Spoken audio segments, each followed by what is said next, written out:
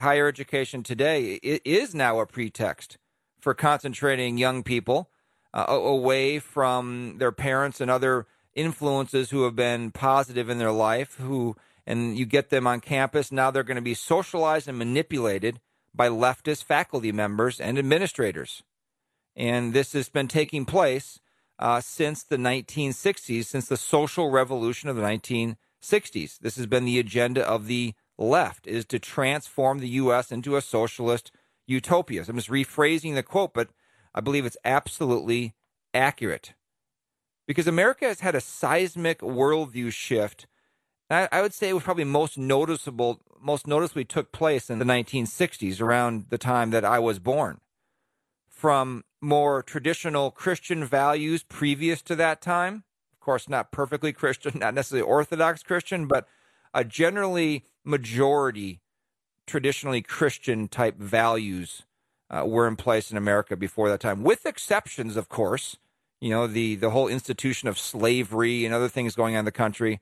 And these are not biblical values, but majority, again, no country is going to have perfectly Christian values. We live in a fallen world.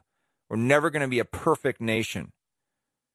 But we have gone diverted way from that original founding values and worldview that the country had. So it went from a more traditional Christian worldview to the beginning of this social and sexual revolution that Jim Nelson Black talked about in that quote.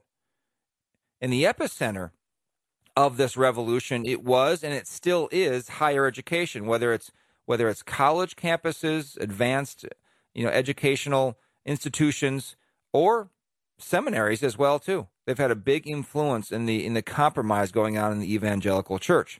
Now the revolutionaries are, you pick your label for them, but they're humanists. In other words, they're those who with man-based reasoning.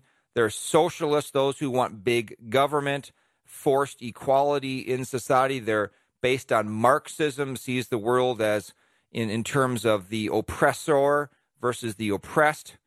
And the religious liberals that believe in liberation theology, use twisting scripture to achieve social structural ends in society, which we often see in the mainline denominations today. We hope you gained from this short take of the Christian Worldview radio program.